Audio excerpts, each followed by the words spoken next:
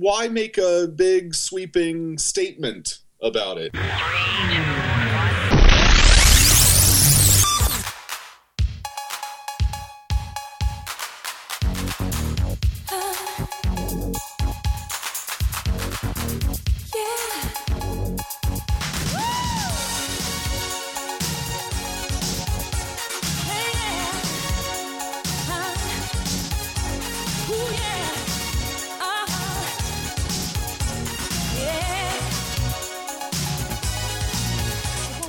Ladies and gentlemen, welcome to the Film Find, the greatest movie podcast ever. Assuming you've never listened to a movie podcast before, I'm your host, Adam Portress, and I'm joined as always by Matt Smith. Sorry, I'm dancing. Hold on. Okay, that's okay. All right. I was just like, son of a bitch. Oh, man. I figure we gotta try to get into a dancing mood here because, it's February. It's not always going to be the greatest months for movies. February. So you have to get in the mood, you know? Remember when Whitney did it before all the coke? Well, most importantly, before the death. No, that's true. I mean, really can't do anything now. Yeah. Really, the whole death thing really starts to impede one's musical career. Everything. It impedes everything. Yeah, well, I mean, if you want to get specific, sure. I mean, if we're going to get down to brass tacks, yeah, that's it. But we're back with another show. Big one today. On today's show, we're going to be reviewing the new one from the Cohen Brothers, Hail Caesar. We're also going to be doing Pride, Prejudice, and Zombies. And, of course, you've all asked for it. Everybody was just like, Adam, when are you guys going to be reviewing The Choice? I want to see. I go out to see these Nicolas Sparks movies every single week because that's about how often they come out. One? I did. Sadly, we didn't go to that one. No, we didn't do that one. This was our penance, I think. Yeah, this is karma coming back and kicking in the nuts.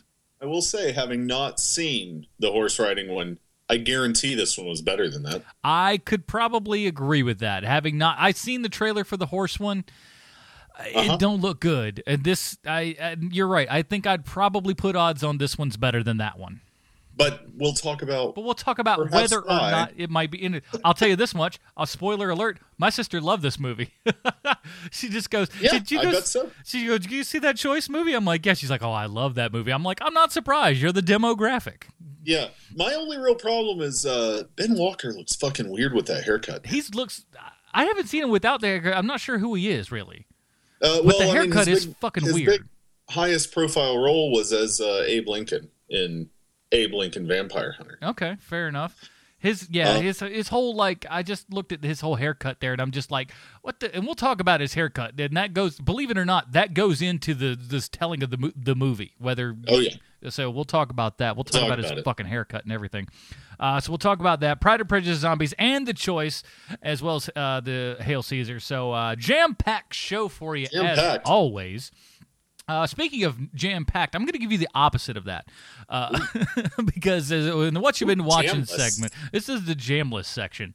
For you. For me, at least. Matt's going to be making up for it. But as far as what I've been watching lately, not a whole hell of a lot. I started it just before we started the podcast here, but we got time schedules and stuff to go on, so I didn't finish it completely.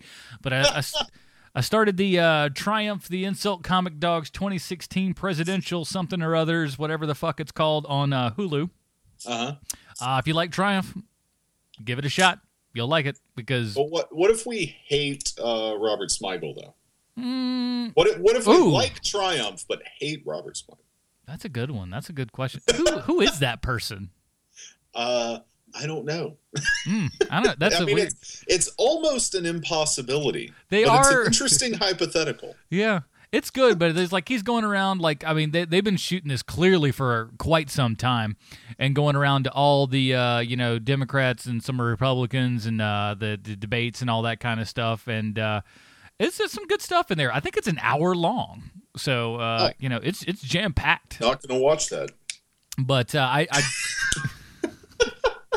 I do know that I know Mike Lawrence wrote some jokes for it. I know because he had mentioned that on Twitter. So the famous people, semi-famous people have written for the thing, and I don't know.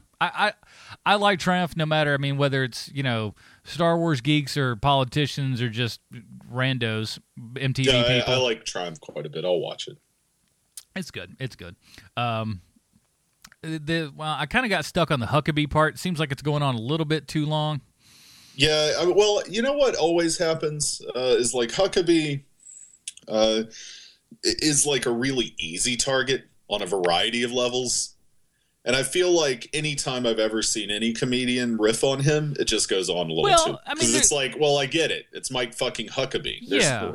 Like it's already a joke before you even start one-lining it. But here's the thing, though. You got to give Huckabee props for this thing because, like, he's fucking playing along with it. He knows he doesn't have a snowball's chance in hell.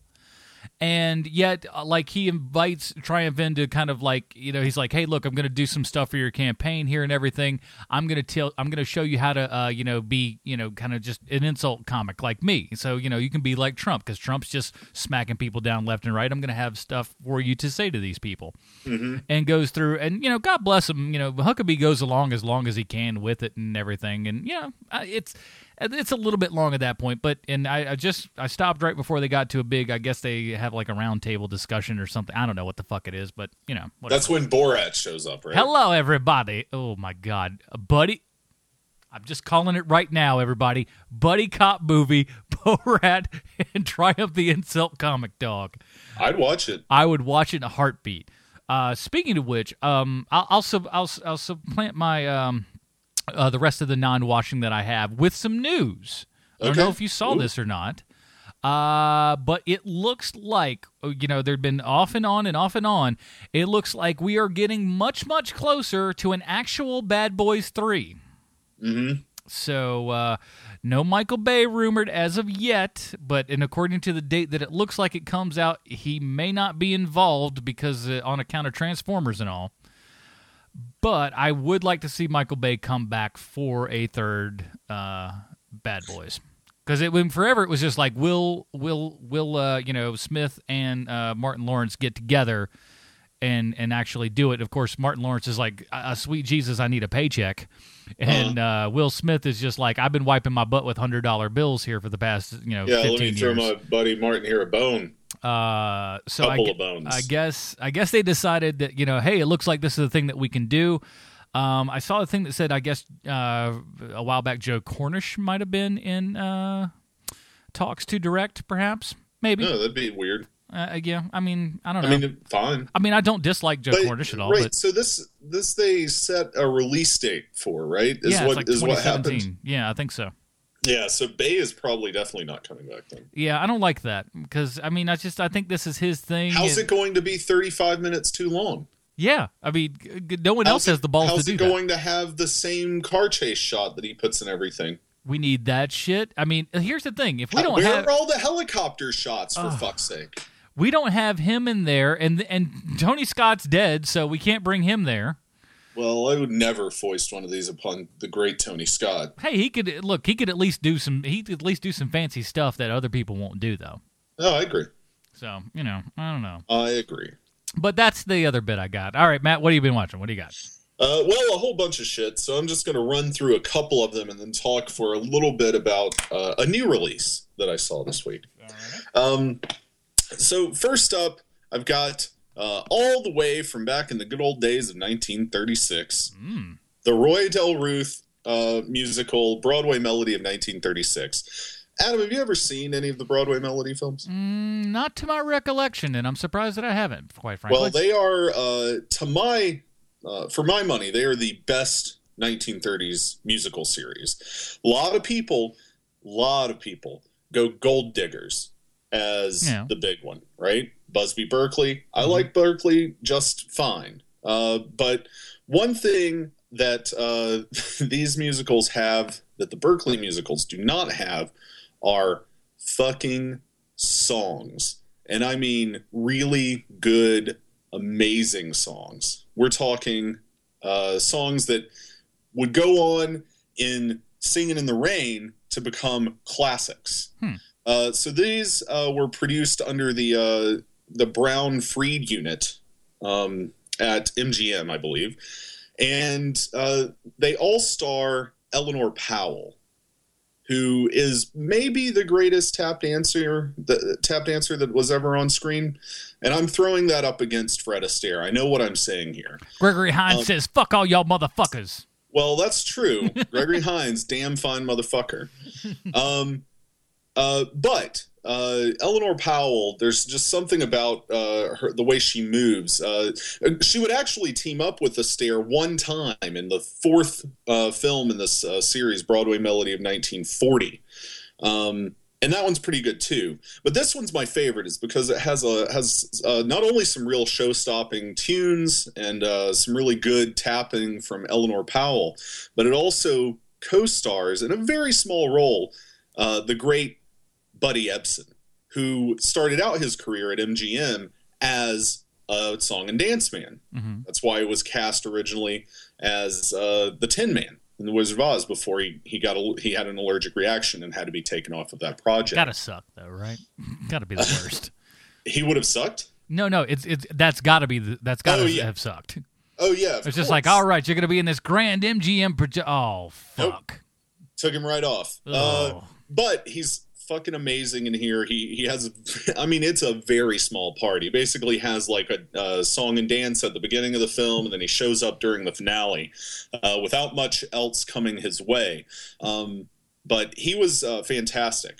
The movie also stars Jack Benny, who was a big star in his day. Mm-hmm. And I don't know, you guys should watch this shit. I love these fucking old behind-the-scenes musicals, right, where their goal is just to put on a show, and that's what justifies all the comedy and the singing and dancing, is that like they're doing the rehearsals or coming up with material as opposed to it just happening naturally. Mm-hmm. So I love that old shit. Anyway, so I watched that. It's fantastic. And we might as get always. A flavor of that a little bit later in the show. Teaser. Go ahead. Yeah, exactly. I also finally finished, almost a year later, season 1 of Bosch on Amazon, which I never finished only because I made it halfway through and then dropped, and then by the time I got back to finishing it, felt the need to rewatch it. This is the one where Bausch met Lom, and then they came up with the lens crafters or something like that, right? I believe you're talking about Transparent. Oh. Anyway. My bad. Bosch is based on the books by Michael Connelly. It's about a LAPD police detective, homicide detective. It's actually my favorite detective series, and I read quite a few of them, but this one's, for my money, the best. The show is not amazing, but it's a really, really, really solid procedural, and it's based on one of the better books in the series, too. And the next season starts March 11th or something like that. So you got some time to catch up. One thing that is notable, however, is the actor in the lead as Harry Bosch is Titus Welliver, who is kind of a classic that guy in a whole ton of shit.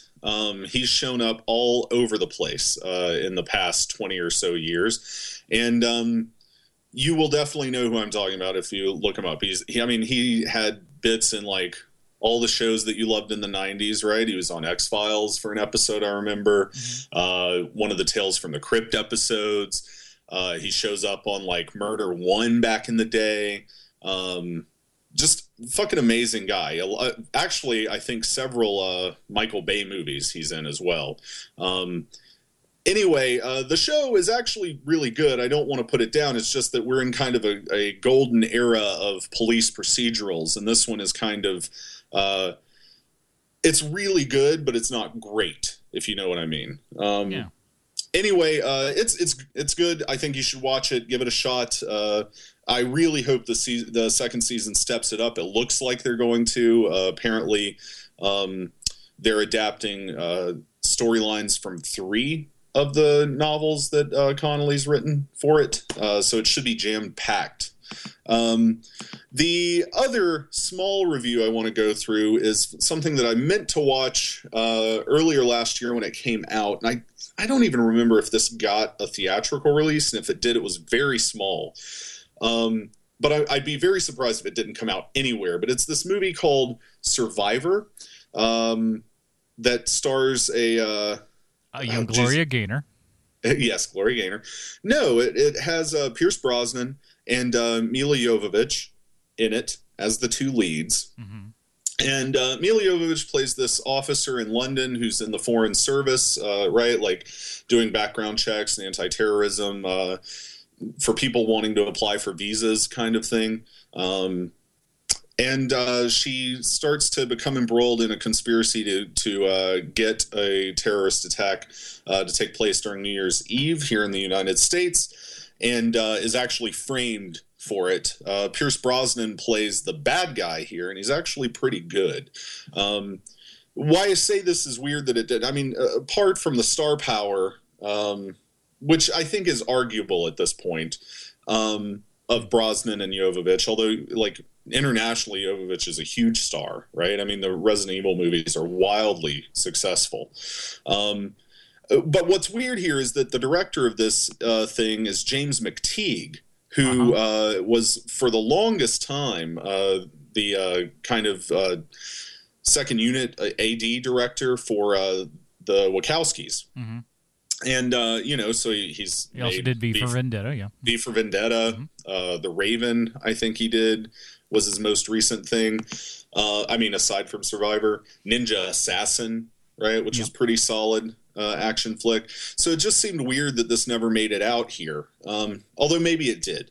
It was a pretty good movie. I think that people will like it if this kind of spy conspiracy thriller thing is your cup of tea. It's not necessarily an action film, although there is action in it. So don't expect like Mila to be running around kicking all sorts of ass. She kind of plays a regular person who is, just brought into this level of bullshit that Pierce Brosnan is trucking with. So what's the timestamp for her nudity? There's none. It's PG-13. Oh, well. Off the charts. Well, I mean, look, literally almost everything else that she's in, have a field day. That's true. Okay, so the big one I want to talk about is something I finally got a chance to go and see today, and it's the new Western starring Natalie Portman, Jane Got a Gun. Okay. So this film is directed by this guy, Gavin O'Connor. This thing languished for a long time, got a lot of pushbacks. Well, it was part of that Relativity Media bankruptcy. Oh, yeah? Okay. Yeah, so now that Relativity's been bought out, I think we talked about that a few shows back, maybe a month ago. I think I brought it up just as a news item. Some of that stuff that got pushed back is finally trickling out, and this is one of them. This Gavin O'Connor, I believe he's also an actor, but I mean, I've seen him and stuff. But he's friends, I think it's safe to say, with Joel Edgerton, because he directed Warrior and this film, both of which have Edgerton in them. And Edgerton even did like a polish of this script for Jane Got a Gun, and I think it worked. Because this movie has not gotten good reviews, but I quite liked it. So the basic premise is that Natalie Portman is living out in the West in New Mexico. The cinematography is gorgeous, as one might imagine. I mean, New Mexico's an amazing landscape. You could probably just sit a shitty camera down and take gorgeous photographs of that place. Talking to you, Ansel Adams. But Natalie Portman is this woman who lives out in New Mexico with her husband and her daughter. One day her husband comes back from town and is riddled with bullets in his back, and tells her that this gang that has been hunting the both of them for 5 years is tracking them.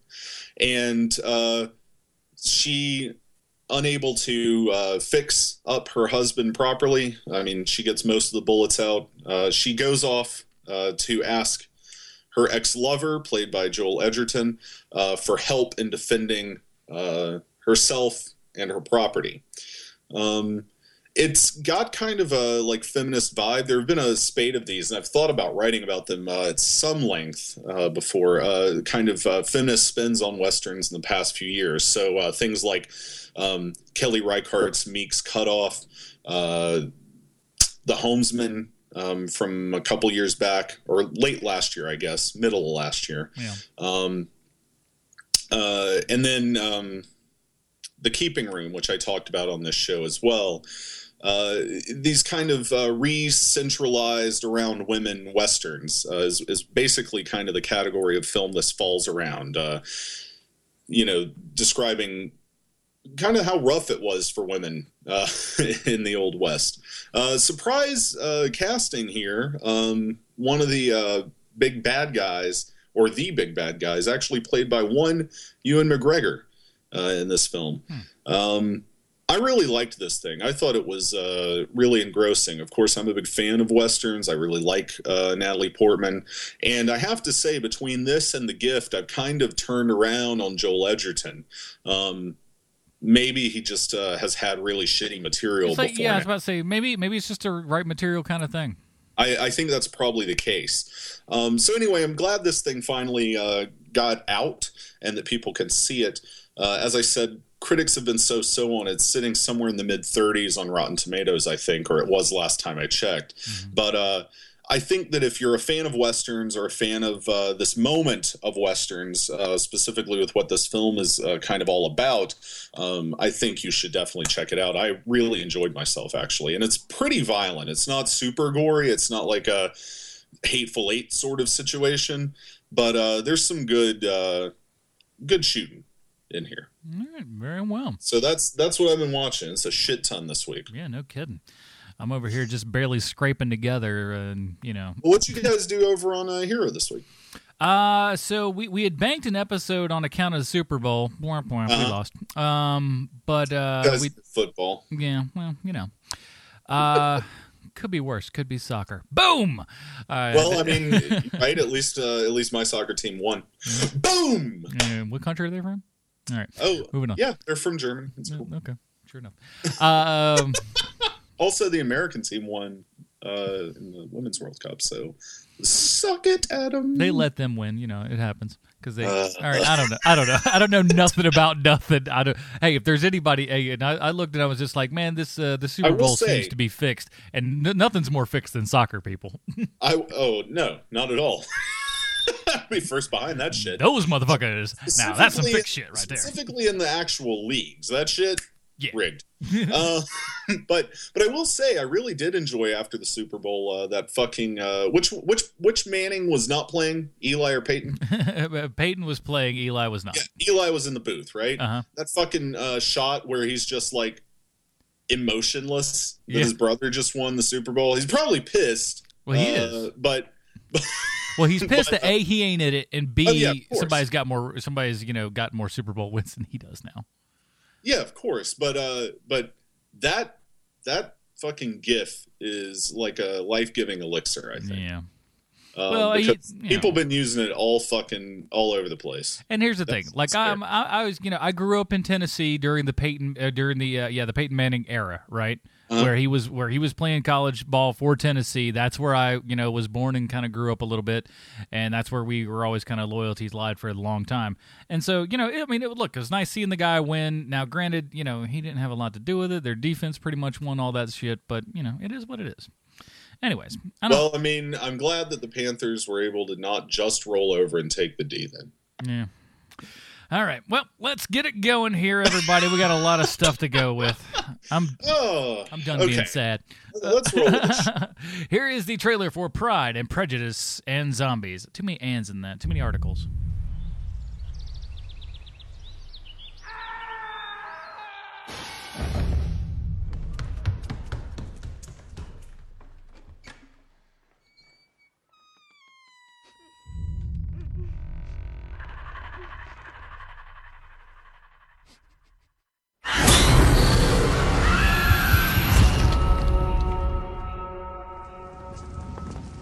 It began with the Black Plague. Within weeks, the dead began to rise. This cannot hunting for human flesh. Now, the few of us that are left have only one way to survive. We must bring the fight to them. I've been training for this my whole life. The fairest wifely choices be right here in this room. My daughters have trained for battle, sir. Not the kitchen. A woman must have a thorough knowledge of singing, dancing, and the art of war.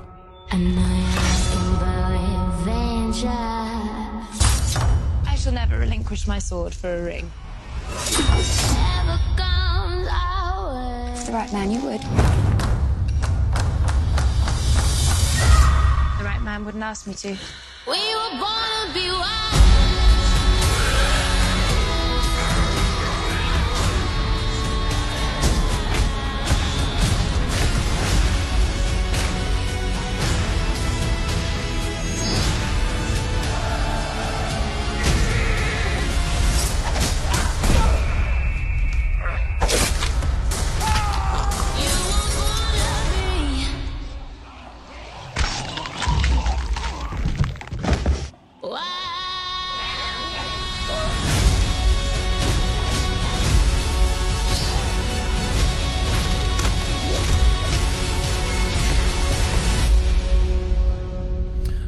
Everybody, that was a trailer for Pride and Prejudice and Zombies, our first new release of the week. Here's the IMDb plotline. Seth Graham Smith and Jane Austen's classic tale set in 19th century England about the tangled relationship between lovers who must face an army of undead zombies. This is directed and written by Burr Smith, based upon the novel that's based upon... What did I say? Steers. You said Burr Smith. Whatever. Oh, well... Well, it's not whatever to Burr Steers, I'll tell you that. Burt Bacharach got out of his singing career and decided to direct this movie. I'll have you know, this is the director of Igby Goes Down, sir. Fair enough.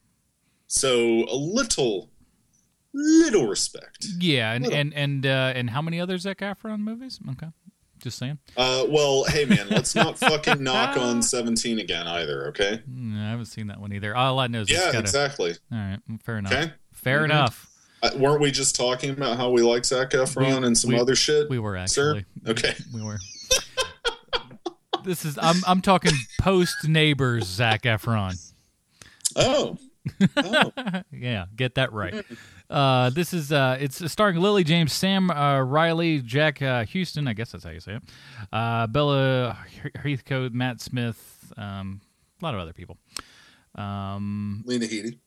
Oh yeah, she was a big one. I forgot about that. Mm-hmm.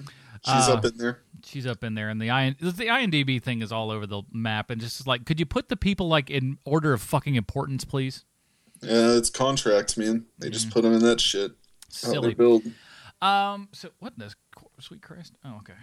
It's like, what the hell? My phone vibrated in a weird way. Okay. So this is, of course, based on the book that was based on the book. A couple years back, I guess, at this point, probably many years back at this point. So they're like, hey, we're going to take Pride and Prejudice, but we're going to kind of revamp it, and it's all going to be about zombies and such. This thing's, it took off like a shot. It got a lot of publicity and stuff. People seem to enjoy it. And now they've finally made a movie of it. Yeah, it just took them far too long to capitalize on how popular that shit was. Yeah. It's weird to me that this movie took so long, but we got Abraham Lincoln Vampire Hunter very fast. Yeah. Well, and this one was by far more popular than Abraham Lincoln. Mm-hmm. I don't know. Beats me. We love our presidents here in the U.S., I guess. I don't know. And just like, I'm telling you, the name Abe Lincoln sells that puts asses in seats every single time. Well, Abe Lincoln's breakdancing party. Or whatever, right? Yeah, of course. Anyway. So, Matt, being a learned man, I'd imagine that you're super familiar with old Pride and Prejudice. I like Jane Austen. Yeah. Yeah, I've read Pride and Prejudice and Sense and Sensibility. So I'm hoping that eventually this movie makes enough money to do the sequel to this, which is the Dawn of the Dreadfuls, as well as the second book that was adapted in a similar manner, Sense and Sensibility and sea monsters. I'm hoping that it does well enough. So far, I think it opened in 6th this weekend. Yeah, I don't think this is going to do too But it's well. going to make money on the long tail. Like, this is not a... I mean, this movie could not have cost that much anyway. Well, I can check it. I have Box Office Mojo pulled up. What the fuck? Here we go. It cost $28 million. Yeah, well, you know, only took in 5 though. Well, it made 6.5 worldwide. All it needs to do is business outside the box office. All it needs to do is stay at this spot for the next 15 weeks. Well, let's talk about it though for a minute, because this may not surprise anyone. I kind of told you guys that I was going to enjoy this movie, and I did enjoy it. I did. Mm-hmm. I thought it was fun. Well, I was on the end of I think this movie is going to be garbage, and I'm going to hate it. And I didn't. I mean, oh, good. I didn't. I wasn't utterly in love with it, but I didn't. But I liked it well enough. It's got.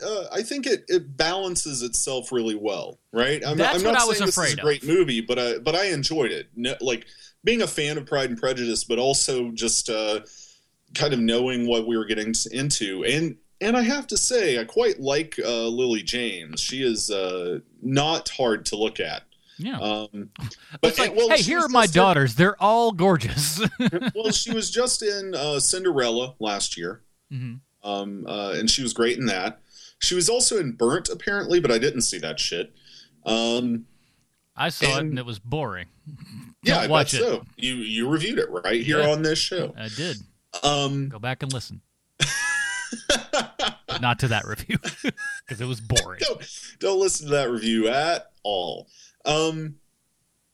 She's also on the I think it's currently still airing, or maybe it just wrapped up a couple weeks ago or this week. The miniseries of War and Peace. I only saw the first episode, but she's quite good in that too. Yeah, she's fantastic, man. I think she's really good. And I think she delivers in this picture. One thing that I thought was nice was that they really did play it for comedy, but effectively, right? So it plays a lot like Jane Austen style comedy would, but with zombie jokes. Yeah, basically. And it works, but like you said, I mean, I thought the balance of it was really good, because this could either go super hardcore, you know, zombie sort of stuff where it's just like, hey, this is a period piece, but it's fucking modern, really, if we're, you know, fucking around with it. Or it could just be like, hey, this is just a straight Jane Austen thing, and we kind of, you know, sprinkled a little zombie in there for shits and giggles. But it does have that nice balance of, I mean, I like the action. The action's actually shot pretty well. Mm-hmm. I wish there was. My guess is, and I don't really know, but my guess is there's a lot of the zombie stuff is actually CGI sort of stuff as far as the makeup is concerned. So that kind of bugged me. I didn't like that. Well, I think maybe there are a few of them that are definitely a lot of CG, but I think for the most part, like, I don't know. I noticed what was probably a lot of enhanced practical makeup. Yeah, maybe it wasn't as maybe not up to the par with which I would like. Let's put it that way. Well, you also have to think, like, if I don't know, if the goal is to not be Walking Dead, which is like this completely realistic zombie. I mean, they run. They have kind of like an intelligence in this film, right? They can talk, that sort of thing. It's not quite the same, I don't think. And so it didn't bother me that much that they looked a little different, because I think we're dealing with different zombies, right? Yes. And they're like apocalypse zombies. Yeah.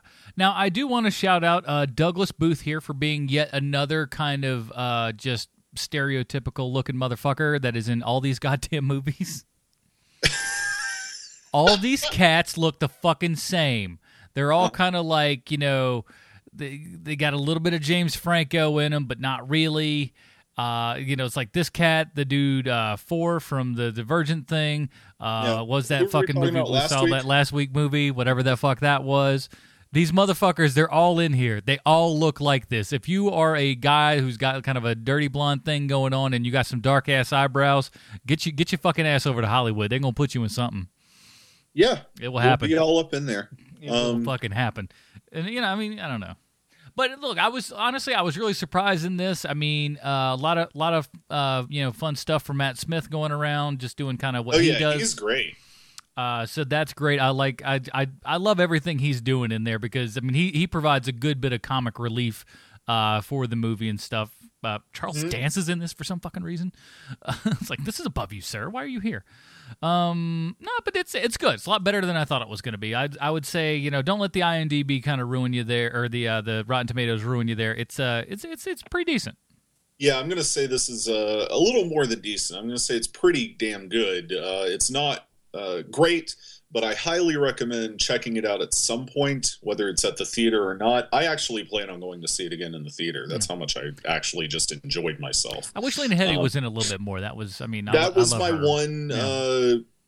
one kind of small nitpick with it was that she is not in it as much. I'd like to see her kick ass a lot actually in the film, but she's not even in most of the battle stuff. But given that her character also kind of is the same exact usage in the Jane Austen novel, I can't really say that I blame them. I mean, it's just the nature of what the character is, right? Yeah. And if they changed the outline of the actual book too much, I don't think that it would have even been as enjoyable as a parody or send-up of that sort of thing. But yeah, we could have used a little more Lena Headey. Yeah, maybe. I haven't read the sequel book, so maybe we'll get that in the future, and she can be in it if she's in it. I don't know. Very well. All right, let's get on to review number 2 here. Here is the trailer. You've been waiting for it. The Choice. Now, pay attention, because I'm about to tell you the secret to life. You ready? The whole damn thing is about choices. Excuse me. Hey, you're my new neighbor, aren't you? Yeah. Well, I'm Travis. What are you so angry about? Your dog knocked up my dog. I take full responsibility. I've talked to him so many times about using protection. Oh, my God. I'm kidding. Hey, big brother. Who was that? New neighbor bothering the heck out of me. Uh-oh. What? Can you open our puppies? The puppies. Gabby, we're all good now. What am I gonna do with all you guys, huh? Thank you, Travis. I think that's the first time you said my name. I like it. Travis, this is Ryan McCarthy, my boyfriend. Hi. Don't make a thing out of it. I know you. And my big brother does not like it when things don't come easy. I have a confession. My friends like you better than they like me. Yeah, I was afraid that was gonna happen. You are in so much more trouble than I thought. Why do you make it so hard for me to flirt with you? If I made it easy, you wouldn't flirt anymore. What are you doing? Walking towards you real slow. Why? Because if I ran, I'd scare you. I didn't do that. Because you bother me. Gabby, hi. Hi. You gonna tell him? We never talked about what this was. It just happened so fast, we got caught up. I love you. Well, I don't love you. Oh, hush, you do too. Mom! Knew it the second you set your eyes on him. Whose side are you on anyway? Travis, swallow your pride, because that's all any woman wants, is a man who's gonna fight. Where is she? Where's Gabby? She's gone. Where? She left because of you. Like I was saying, every path you take leads to another choice. Come back to me, baby. Come bother me. Some choices could change everything. I should have been there. It's not your fault, Travis. Every moment of the rest of your life hangs on them. Gabby!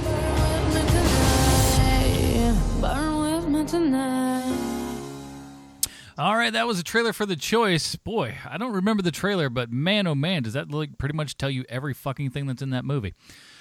You know what you're getting when you go to see That's this movie. fair enough, though. And unfortunately, it's not the Sia song in the trailer. It's not. I don't even know who that is. That's how punk rock I am. Jesus fuck, man. I don't know. Get it together. I don't. Did you guys ever heard of James Brown? He's pretty fucking great. Here's the IMDb plotline. Travis and Gabby first meet as neighbors in a small coastal town and wind up in a relationship that's tested by life's most defining events. This is directed by Ross Katz, starring Benjamin Walker, Teresa Palmer, Tom Wilkinson. And now, Were you aware that was fucking Tom Welling? Wait, what? Tom Welling's in this thing? I didn't know that. That's not her fiance in the thing, is it? Yeah, it is. God, Jesus Christ. Damn, he's a swole ass motherfucker. It looks like he ate a house. He's big. Anyways.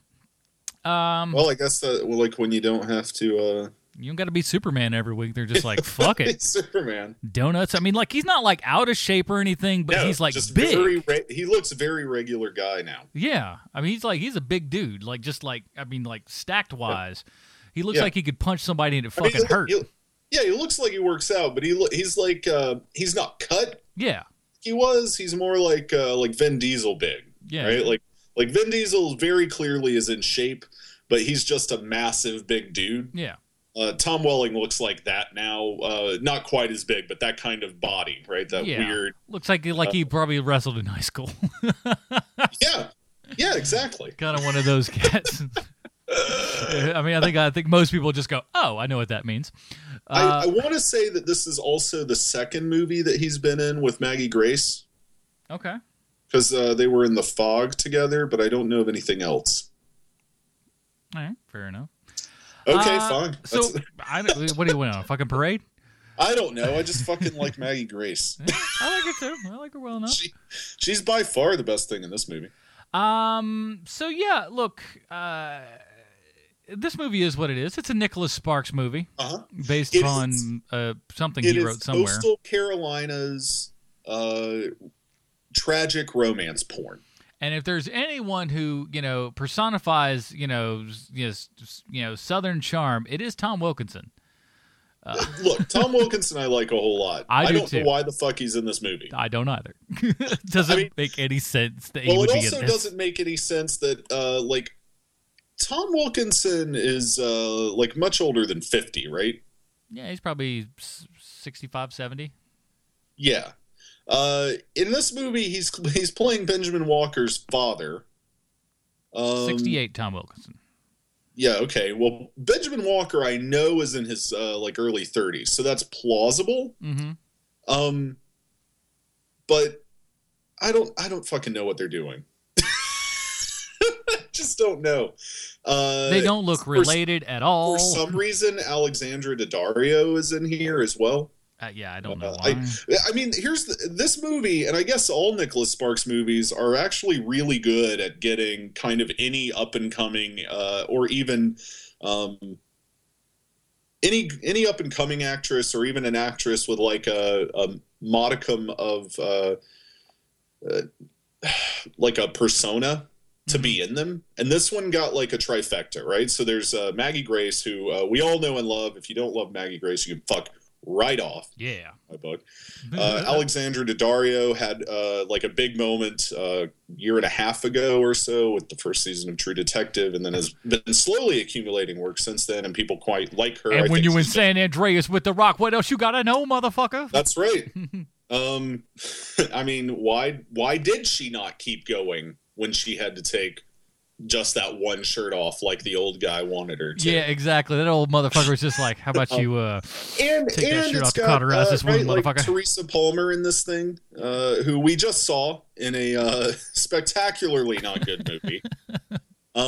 But who was pretty good in Warm Bodies, I think. Yeah, I liked Warm Bodies a lot. And has been in a few things since then that I've liked as well. Like she was in that Simon Pegg movie, Kill Me 3 Times.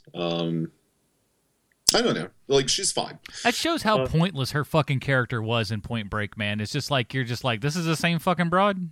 Yeah. I mean, because it's just like that character in Point Break is just the most meaningless throwaway set of tits you've ever seen, and that's essentially what it's treated as. Oh, that's how the role is written. Right? Oh, yeah. I'm not blaming her. Like, that's the role. You're right. Here's a weird, like, tribal tattoo somewhere, and that weird fucking star tattoo on the shoulder, and then a set of tits. That's how her character was written in Point Break.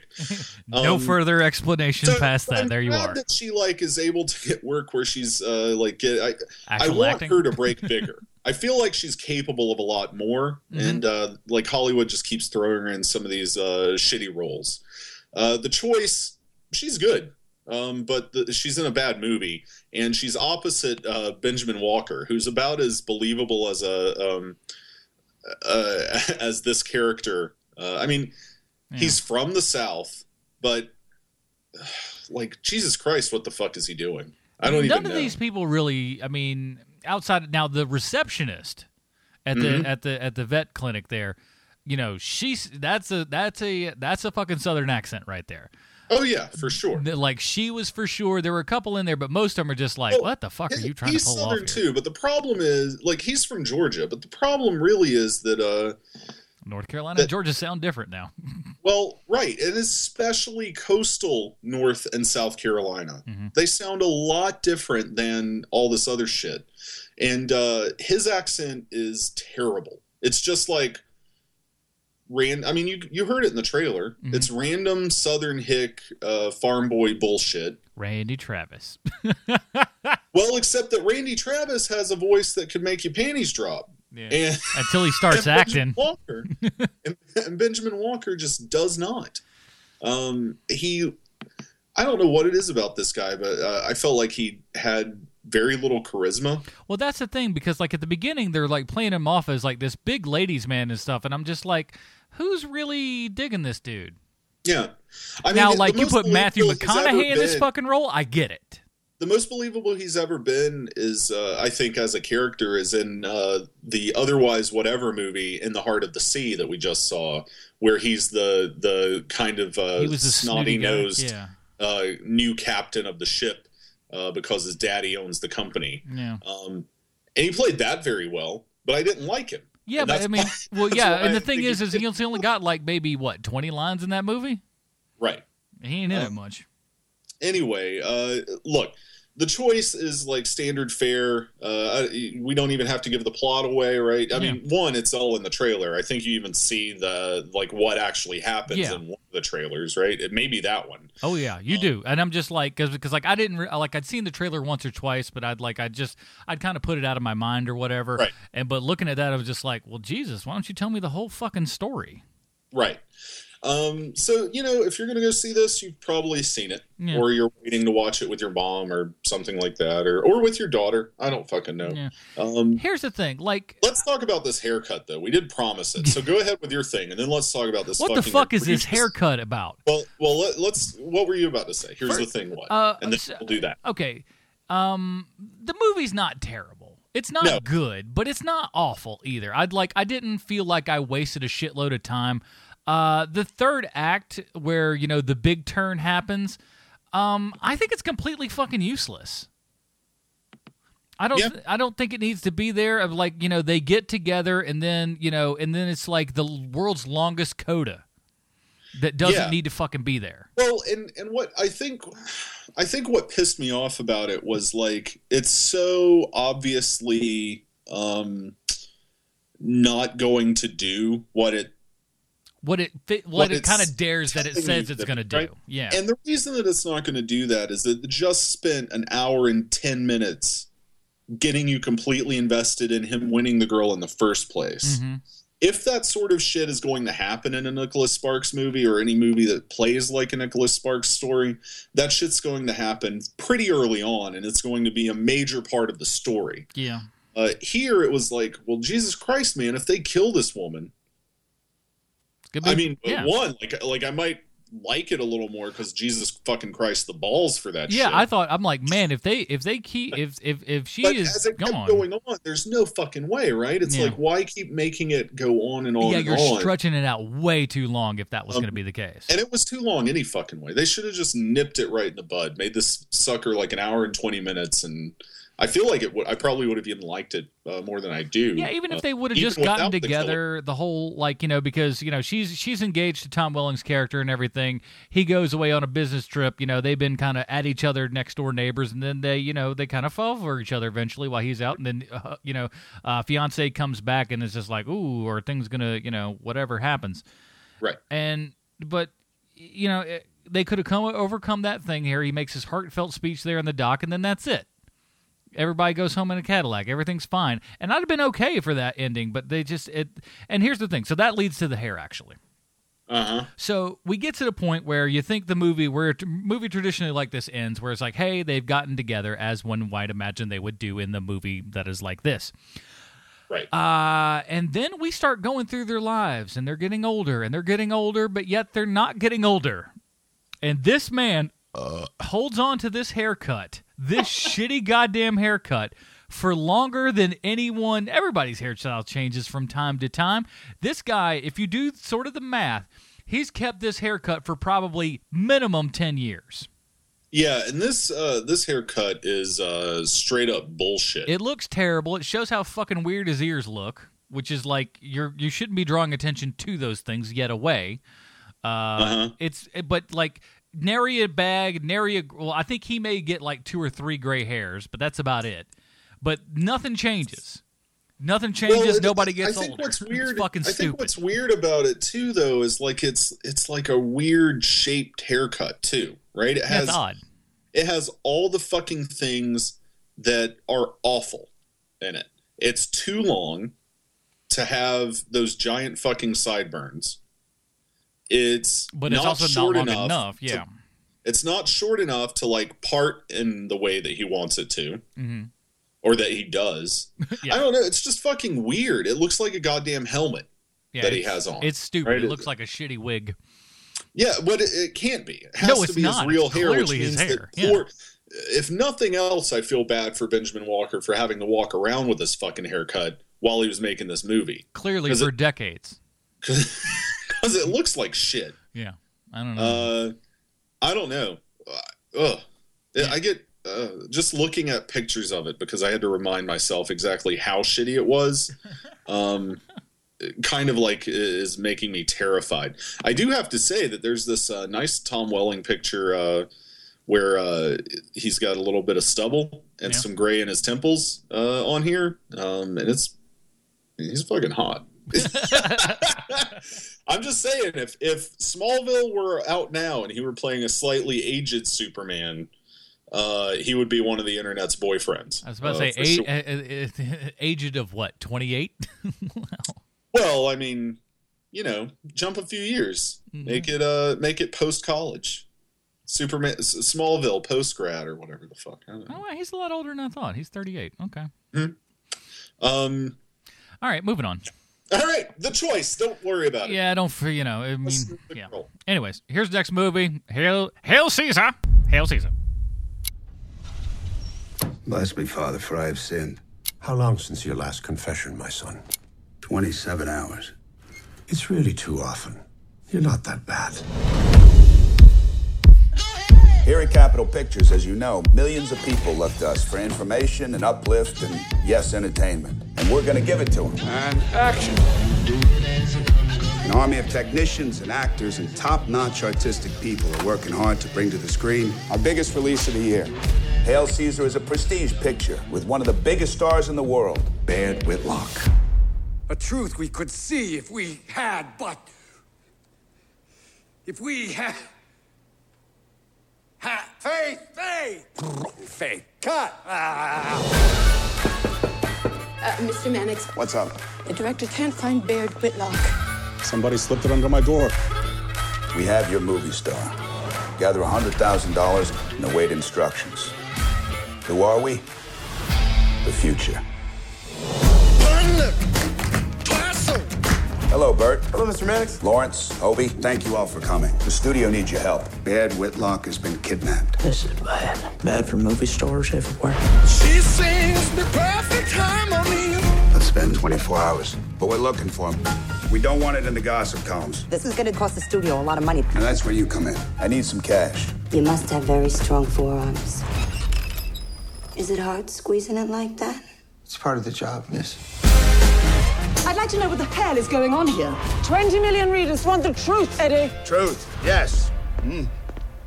Eddie? So won't you tell me no truth? I wanna only your lies. Don't you tell me no truth? I want only your lies. This is a drama, Mannix, a real drama. Mr. Mannix, I know it sounds screwy, but someone's calling from the future. Good Lord.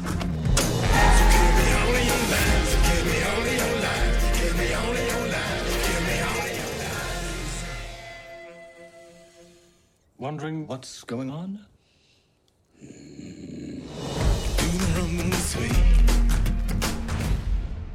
All right, that was a trailer for Hail Caesar, our last new release review of this week. IMDb plotline: a Hollywood fixer in the 1950s works to keep the studio's star in line. That's a really shitty whatever. It's exactly what the movie is. I mean, it is true. It's not true, but it's quite simplistic. Of course, because how else would you fucking describe this? Well, maybe a little. You'd have to write like what the Coens did. You'd have to write a screenplay. That's true. And I think that's that's not quite the longer. Okay, all right. I'm going to read the other one. This was written by Warren D'Souza. Warren, you're getting your fucking your kicks off here at the Film Find here. Hail Caesar follows a day in the life of Eddie Mannix, a Hollywood fixer for Capitol Pictures in the 1950s, who cleans up and solves the problems for big names and stars in the industry. But when studio star Baird Whitlock, I can't say that for my life, disappears, Mannix has to deal with more than just the fix. That motherfucker wrote a fucking log line. All right. Starring Josh Brolin, George Clooney, Alden, how do you pronounce this fucker's name? Alden Ehrenreich? Alden Ehrenreich. Or Ehrenreich, whatever he goes by. Ray Fiennes, Scarlett Johansson, Tilda Swinton, Frances McDormand, Channing Tatum, Jonah Hill. There's 8 billion fucking people Allison in this movie. Pill shows up in this motherfucker. This thing is huge. I mean, Clancy Brown. There's a shitload of people. We haven't even gotten to the people who make up the future. But there's a shitload of people in this. So yeah, written and directed by the Coens. I would say that we're Cohen Brothers fans. Yeah. Uh-huh. So yes. I think this was probably one that I think we were looking forward to. Yes. And here's the thing. All right. IMDb not IMDb. God damn it, my fucking brain is not working today. So Rotten Tomatoes, rather. Rotten Tomatoes is a very kind of interesting thing, if you will. Because whereas Hail Caesar, right now, critics at 79%, theater goers 47%. Here's the thing, kids: if you like the Coen Brothers, you're gonna probably like this movie. If you don't, you probably won't. Yeah, because this is very Coen-esque. So in the best, or if you hate them, worst ways. Yeah, I mean, so Hail Caesar. Pretty fresh, Rotten Tomatoes, critics wise, and I'm on board with those critics, man. I thought this movie was really good. I've heard people call it a mess or whatever, but I have to say, if you go back and read some of the things that people were saying about their other well-known and highly regarded films, like say The Big Lebowski. All those reviews, right, kind of say the same things. Like, it doesn't have a point. It meanders. There's no real story. There, right? And this can be said for a lot of their stuff, and a lot of it, right? I mean, for fuck's sake, Burn After Reading, the entire end of that movie is literally J.K. Simmons literally asking what we've learned, and him going, well, I guess we've learned not to do it again. And then that's the end of the movie. There you go. Right? So I do have to say, go back and read those other reviews for those early Coen Brothers, what we think of as their classics, right? And they echo a lot of the things that people are saying they don't like about Hail Caesar, which blows my fucking mind because it's so obviously what they're doing here is like, I mean, aside from all of the send-ups of classic Hollywood, which the movie excels at because the Coen Brothers really know their shit, as far as that is concerned. There's not a point, man. Fucking nihilists. I don't know why people don't get this about the Coens. If there's one driving force behind their films, I feel like it's that nothing means anything. Like, right? Like, I mean, it's most obvious in Burn After Reading and No Country for Old Men because, like, so obviously that's the theme of those movies. But go back and watch all of their fucking movies, and nothing that happens ever means anything. Yeah. Fargo, for fuck's sake, which has like the most optimistic outlook of any character in the world in Frances McDormand's Marge Gunderson, right? Oh yeah. Like, just it ends with like her not even understanding why people did that. Yeah. I don't know what the fuck people. It's funny. Whatever. Anyway, this movie's also fucking funny. I always think about, like, I guess it's like the end of, like, it feels like all the end of their movies kind of feel like shrugs. Yeah, just going because they get it. They get it, right? Like, well, there you go. If your outlook is that none of it matters, then why make a big sweeping statement about it? It's just like, well, here's some shit that happened, and the same thing happens here, right? Like, they go through this whole fucking deal. Several storylines get wrapped up. It's not just one in this movie. Several storylines are wrapped up with big fucking so whats. Yeah. Including the communist subplot. The communist subplot, the new star.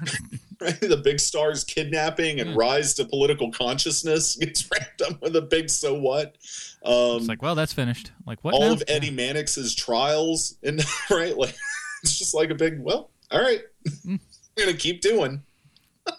But yeah, it's good though. It's a lot of. Here's the thing: like, if you dig this, you dig these stars that are in this, you're gonna have a lot of fun with this. And like I said, the more you know about, like, 1950s cinema and stuff, the more fun shit like this gets too. To where, yeah, man. You have a character going, like, hey, you've been in westerns all the time. Now we're gonna try to class you up a little bit. And we're going to put you in this other picture over here. And I like how the time is so compressed, where it's literally just like, and cut. Now you're going to go over to this frou-frou set over here and do some of this high society shit today. And like, okay, well, I just did that after lunch, so I guess I might as well, somewhat read a script and just go and do it. And then you have the whole, first of all, I want to say this. One of the standout things, and we should not be surprised. At this point in the game, no one should be surprised. One of the best fucking scenes in this has Channing Tatum in it. Oh, yeah. That fucking scene is such a goddamn fantastic. Yeah, such a good fucking Gene Kelly send-up. It is just beyond good Gene Kelly. That is just like, it is just disgustingly good. From the, like, even like the bit that to me that was so Gene Kelly was like the kind of the sitting on the bar stool kind of thing. And the little tap with that, what he did with the other, was at least one or two other guys. Damn, it was so good. And singing and dancing and doing that whole thing, and the fun little gay undertones in it were just hilarious. It was damn good. But the whole thing is, and this whole thing is, of course, centered with Josh Brolin just delivering a hell of a performance here. He's in fucking 75+% of this damn thing. And he's doing a bang-up job, man. And it's like he is the central hub to where all of these other characters come through. And even as big as all these characters are, most of them aren't even in that for all that fucking long. No. Most of them are in there for Scarlett Johansson's in it for a little bit. She maybe has 5 minutes of screen time. Yeah. I think of all of them, like, Clooney obviously gets his time. Yeah. And Channing Tatum gets a lot for what his role ends up actually being. Yeah, his role doesn't really incur a whole lot, but damn it, like we're going to stop this thing and you're going to do this awesome fucking 3-4 minute dance number that is just so well done that is like, and the thing is it's very indicative of that time, but yet still updated and a little bit modern to a degree as far as like from camera moves and things of that nature, I guess. But is a hell of a lot of fun. Yeah, it's great. I don't know. I'm a big classical Hollywood guy, so of course I fucking liked all of this shit. There are reviews online talking about how this movie is not even funny, but I think that's because there are so many jokes that are just like about Hollywood history that they don't fucking nail you over the head with. Yeah. I was there with my buddy Alston, who's been on the show, and my roommate Eric. And we're big, not only Cohen fans, but big Hollywood history buffs too. Fuck, it's what I do for a living. Yeah. And we were laughing hysterically throughout the entirety of the film. there were definitely people in there chuckling as well, so at least a fair amount of the audience got it. But I felt like some people were just sitting there like, what the fuck's going on, and looking at us like we were insane for laughing constantly. But I don't know, the movie's funny as shit. Yeah. I don't know what to tell people anymore. It's like we got fucking movie's good, and I think in 10 years, people will finally come around to it, and it'll be like the cult classic kind of thing. Yeah, it's like, well, this thing is... How many fucking Cohen Brothers movies have to get shitty reviews when they come out, or semi-shitty reviews when they come out, and then people talk about how not fucking good they are, and then, later on, it's like, oh yeah, I really like that fucking movie. Well, of course you do. It was good fucking 20 years ago. Things that are the, like of the so much Cohen-esque kind of thing, if you will, the more comedic things of that nature. Those are definitely the ones there. Now, their dramatic stuff, I think, definitely gets to do proper and much quicker. Of course. Because your No Country, your True Grits and shit, that gets people in the fucking door. Right, exactly. Well, like True Grit was a known property, right? And they were coming off of their big successes. I think a lot of people liked No Country for Old Men, and it certainly won them the award, as well as like people liked generally Burn After Reading. It did pretty well at the box office. And so, they were kind of, True Grit was buoyed by that a little bit. It was also the repairing of them with Bridges, which helped. But that is definitely the stuff that people kind of glom onto. But their comedies, people just kind of shit on. The only one that I really don't like and can't stand and have no plans on watching a fourth time is The Lady Killers. I just can't deal with it. I thought it was fair. It's bad, man. I mean, it's not up to their snuff. I'll say that. Well, it was also a script that I feel like clearly they had written for somebody else to direct, like one of their ghostwriter scripts or some kind of shit. Yeah. And then just ended up getting money from the studio to do it themselves. And once they got Tom Hanks on board, they were like, well, fuck it, let's do it with Tom. Intolerable Cruelty, I'm not keen on, but it's not bad. I thought it was bad when I first saw it, but I actually think it's pretty funny now. I saw it, and I still don't remember anything about it. It's worth a second look. I mean, the problem with Intolerable Cruelty is that, like, compared to the other stuff they've done with Clooney, it's not good. Right? Like, you compare that thing to Oh Brother, Where Art Thou, which is probably, I think, still their biggest hit. Yeah. Yeah, that's your big, especially when it comes to like comedy type stuff. Yeah, for sure. Yeah, well, and a big portion of that too is just the soundtrack. That's true. That was one of the best-selling soundtracks of all time. Yeah. Anyway, I don't know. I think people are fucking crazy for not liking this thing. I think it's really, really good. I'm gonna give it a hard fucking go see this. Maybe you won't like it, but like, I think there's a fair shot you will, especially if you know that what they're selling you is not how I think part of the problem is the marketing. The trailer that thankfully doesn't have a lot of dialogue that we heard a minute ago. But like how they sell it, right, is that Baird gets kidnapped and Josh Brolin gets all these stars to help him find him. That's how that trailer is structured. And it's completely not that at all. And it's not that at any fucking point. No. That is not the reality at any point. It's like a movie that just kind of meanders around. And that's fine. I like that shit. Yeah. I like that shit when it's not the Coen brothers.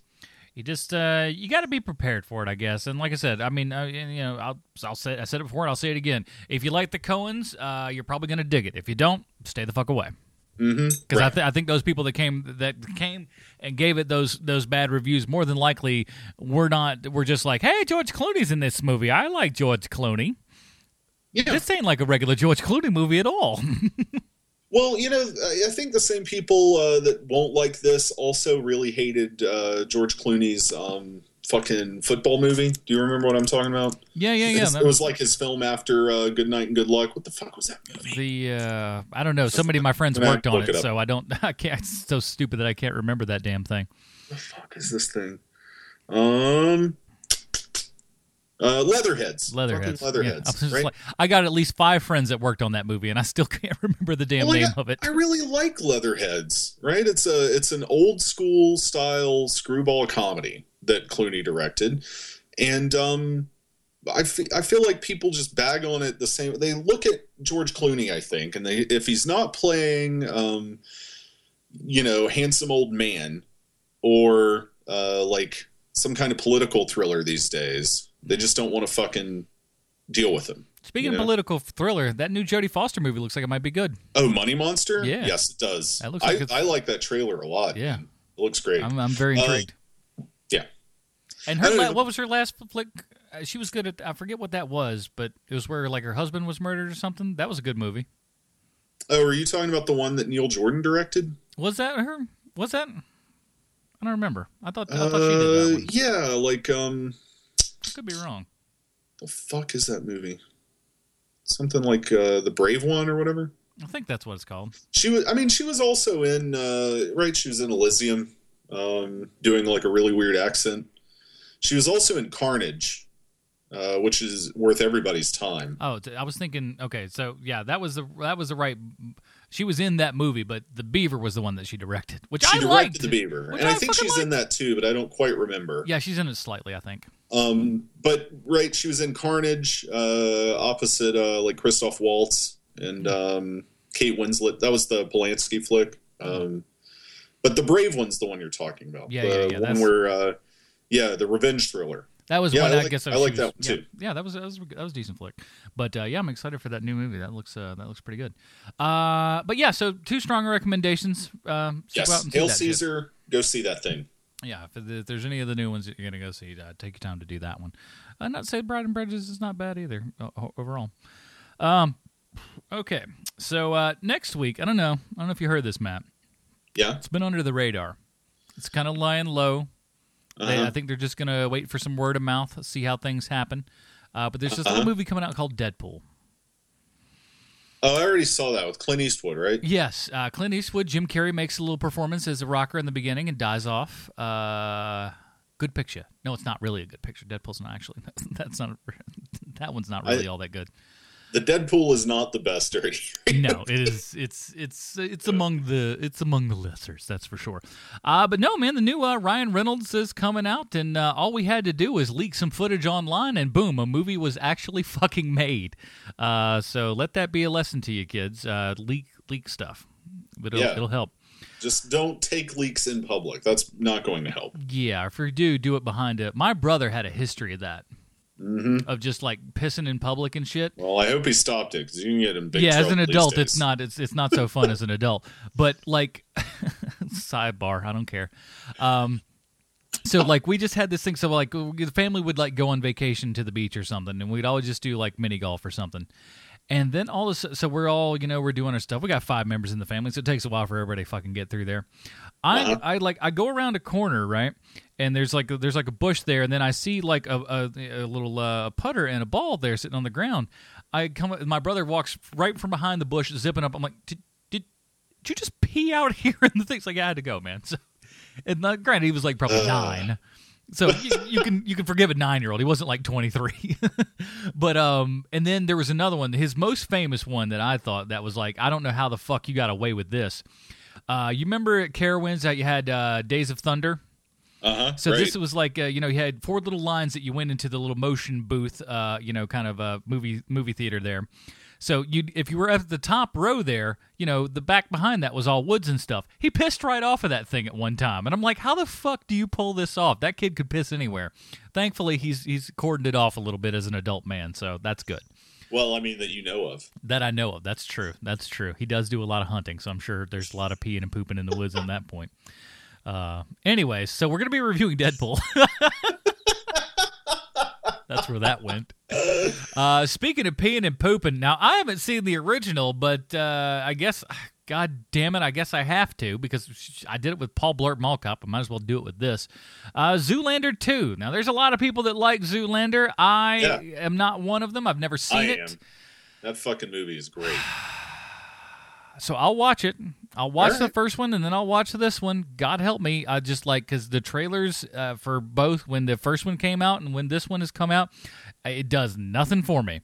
Now, I like Ben Stiller well enough. Change my mind, but we'll that's to be seen, if you will. And one that I'm actually looking forward to is How to Be Single with Dakota Johnson and Alison Brie and old Rebel Wilson there. So I'm actually looking forward to that one. Looks like it might be what's decent. her name? Leslie Mann. Leslie Mann. No, Leslie Mann's great always. Yeah. But I'll talk about it then. Hollywood, you need to get some leading men who actually look like leading men. We're going to talk about that next week. Because these motherfuckers are poor excuses for dudes in these movies. And it ain't like, because and don't give me that horse shit about, they're better actors. Anders Holm is not a good actor, people. He's just not. Not in these movies, he ain't. Fuck that noise. So we'll be talking about all those movies and probably some other stuff because that's what we do on this show. Yeah, I'm going to try to go see this new horror flick called The Final Project. We'll see if I get to it. Definitely for the week after, though. Okay. All right. Well, that is it, everybody. We're going to talk about those movies next week and hopefully some more. And, of course, on HMP, we're going to be doing Deadpool up, and we're going to be doing it big. First new release superhero movie of the year. So that's going to be a big one. 2016 is a big year for fucking superhero movies, man. Batman, Superman, this shit. Fucking Suicide Squad. It's crazy, man. Civil War. Fucking shit, dude. It's all over the place. It's great stuff. I like it. So, Matt, where can we find more of your work on the internet this week, sir? You can follow me on Twitter at Matt_Boyd_Smith. I'm also still tweeting under the Film Find, although the past few days I've been negligent, I feel, so I'm going to ramp that up a little bit. And go and check me out on Tumblr, conspiracymediatheory.tumblr.com. I've got some stuff that I'll be pushing out all throughout the week. Very good, sir. And, of course, my other podcast, the aforementioned Hero Movie Podcast, HeroMoviePodcast.com. This week we talk X-Men Origins Wolverine and how that movie sucked balls. And we'll be talking, like I said, about Deadpool coming next week. So stay tuned for that. That is it, everybody. Until next week, for Matt Smith, I'm Adam Portress. Take it easy, everybody.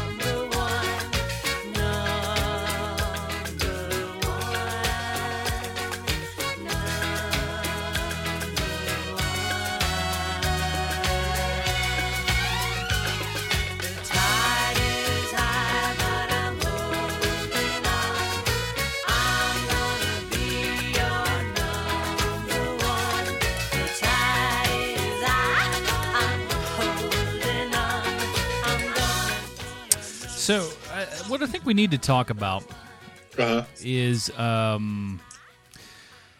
much do we think Deadpool is just going to fucking destroy this goddamn box office? We'll see. What do you think? I mean, I don't know what to think. It's tough, isn't it? I think it's going to go really hard in either direction. Yeah. Like, it's either going to make a boatload of cash or it's going to bomb so fucking hard. I think that's what's going to happen. One of those two. I don't think it's going to make like 10 million or whatever. You're right, yeah. So, yeah, it'll make like... Okay, so let's see. I mean, Kung Fu Panda this week pulled in 21. Yeah, pulled in 21. I'm saying this pulls in... I think it could do 50. You think? It's a hard R, man. It's tough, but I think feel like... They've done a fucking bang-up job on this fucking marketing, though, man. Oh, yeah, well, of course. But, like... The thing that really drives a lot of superhero movies is like being able to take your fucking kids there. Like the whole family goes to see Marvel shit. The whole family goes to see Batman. I'm not saying that I don't think that fucking idiot parents will not be taking their kids because to this they motherfucking will. But I think they're going to be very fucking shocked when they do take their kids here. Because everything that I have heard, and I haven't read too much, but from what I understand, this is a bad idea. Don't take your fucking kids. It is a bad idea. That's what I've heard. No. Well, like, there was, going around this past week, T.J. Miller talking about the jokes they made them cut. And I'm like, yeah, you should have fucking cut that. I can't believe that, like, there's even actually footage of that shit. Did they not destroy it? Oh, I don't know I don't even, because I didn't know, because I want to see it, like, because it was supposedly a full, dick and balls out version will be coming on Blu-ray, so. Oh, I'm sure. But, Jesus Christ, no wonder they wouldn't let that shit in the cut, man. Well, I mean, I call that the old... that was, like, stuff they told them, like, you cannot put this in a hard R. Like, Fox told them, not even the MPAA. Well, they're just like, we're not going to let you put that in. See, I like that. That's the South Park method, where it's just like, we're going to make it way dirtier than it should be, and then when you tell us to cut stuff, it's like we still get to keep the dirty stuff that we actually wanted in it. Because they're like, there's no way this is going to make the cut. So this will give them something to go, no, how dare you? Oh, good. We didn't really expect that to be in there anyways. We're going to keep all the other really dirty stuff that we wanted, though, anyway. So that's what I figure. Yeah. Well, and we'll see. I mean... Here's the big problem, though. I don't know. This is all going to turn into... If you think Deadpools are bad at cons now... Oh, dude. Oh, my God. This Dragon Con will be a cesspool of Deadpool. A dead cesspool. Yeah. It is going to be bad news. And we've said it before, and I'll say it again. There's not a Deadpool cosplayer out there that's not a D-bag piece of shit. No. They're all fucking horrible human beings. Well, except for maybe that super skinny black kid that was cosplaying that we saw last year. Yeah, that was funny. I mean, he was like rail thin. That kid, that shit was swift skinny. Breeze could have took that kid out. That was good. I feel like that kid probably wasn't a D-bag, at least not at the con because his mom was there. Yeah, because mom won't let me be. That kid was just like, oh my God, you turn to the side, he fucking disappears. Yeah. Oh man, but I'm hoping it's good. And I don't know how I'm liking the idea of like them going, "Hey, we need an X-Force movie." Now I'm like, do we though? Well, I don't know if you saw the recent images promoting the X-Men shit, but they're all the same stuff that were taken months and months ago, and they've just edited all of the Fantastic Four cast out of them. and just moved the bodies around so that they're in the same exact fucking poses. Wow. But they've just photoshopped it so that it looks like an all new photo. But it's so obviously the same photo that we just removed everybody and then reconfigured where people are standing or sitting. I don't know why I'm scared about X-Men. I don't know why. I don't know either because I liked the last two. Yeah, I did too. But I don't know. Apocalypse is a very different thing, man. But also, maybe it's just that the last time we had a third X-Men movie. That's true. We got what we got. Yeah, what we got was not great. No.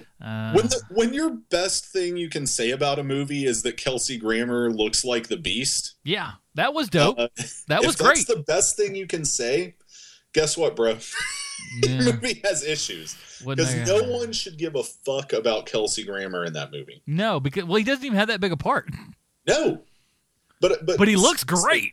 No one should give a fuck about Kelsey Grammer, and no one should give a fuck about Kelsey Grammer in an X-Men movie. If that's the thing you're talking about, problems. Yeah, it's not good. So we'll see. Maybe. I don't know. I will say, I think I mentioned before, like, I feel like they finally fucking nailed Storm. Right? Yeah. I feel like it looks like Storm and it feels like Storm. Hopefully it's not like fucking Halle Berry's wooden acting shit up in there. Yeah, it's just like you want to slap her and just be like, lady, you won an Oscar. We know you can act if you put your mind to it. I don't know what they're doing. I don't know. I mean, I'd like to give you the benefit of the doubt and say it was the role they wrote for you, but still. Well, I have to say, like, I do not feel like Bryan Singer is the best director of actors. No, you're probably not wrong there. I mean, right? Like, he's done movies that have very good acting in them. Right, so but if you put a motherfucking Ian McKellen in front of the fucking camera, he's going to do it. You put Ian McKellen in front of a camera, acting opposite fucking what's his name, Brad. I forget. God damn it! Why can't I remember? It's because he wasn't on the fucking Oscars thing. Brad Dourif.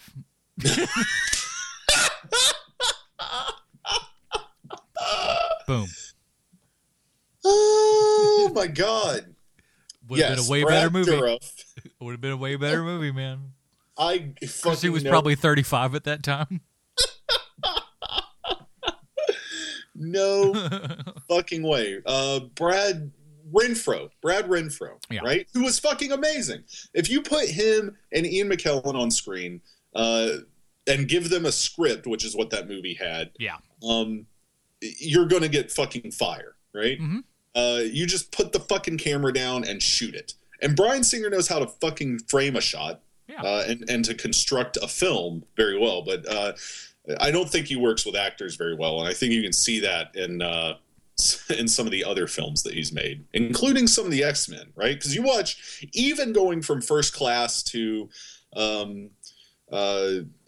Days of Future Past, right? Like, some of the performances in Days of Future Past compared to the same people in the previous film with Matthew Vaughn, and you're just like, whoa, man, what are you telling these guys? I don't know. I mean, I'll say this. Trailer-wise, and he ain't even in it that much, I feel like fucking Fassbender's going to just deliver in this movie. I don't know why. Oh, yeah. Well, he delivers. I mean, he's great. He's great in everything he's in, mind you. But I'm looking at him just like, I don't know why, but like, that fucking look on his face, I'm just like, I think he's going to sell the shit out of this movie. I'm excited for that bit, at least. I want to see like a Magneto movie. It's because I like him so much. Uh-huh. But big summer, big superhero year this year. All right, we went on way too long. This show's like an hour and a half. All right, bud. Later, guys.